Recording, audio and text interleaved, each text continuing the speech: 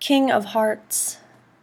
Inside my father's ice cream factory, he would lift me onto a counter to watch him alchemize salt and cream until it hardened, to sift and bend and taste, and he said, "Open up," as he placed a whole vanilla bean in my mouth.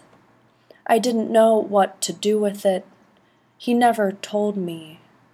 I don't know many things, like when to call a moon hunters, but I do know when it gets too large to breathe, I need to go back inside and study iconography.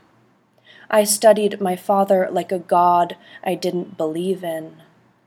There's a painting I saw once in Venice and think about when I'm terrified of weather.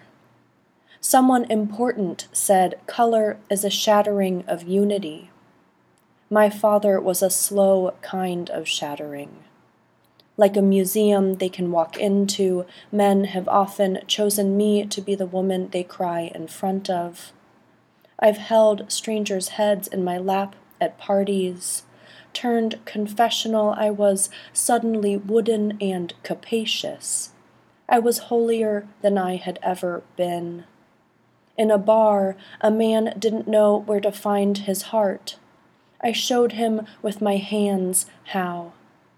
When the cat drags the rabbit inside, I know it's dead, but can't help listening for a heartbeat.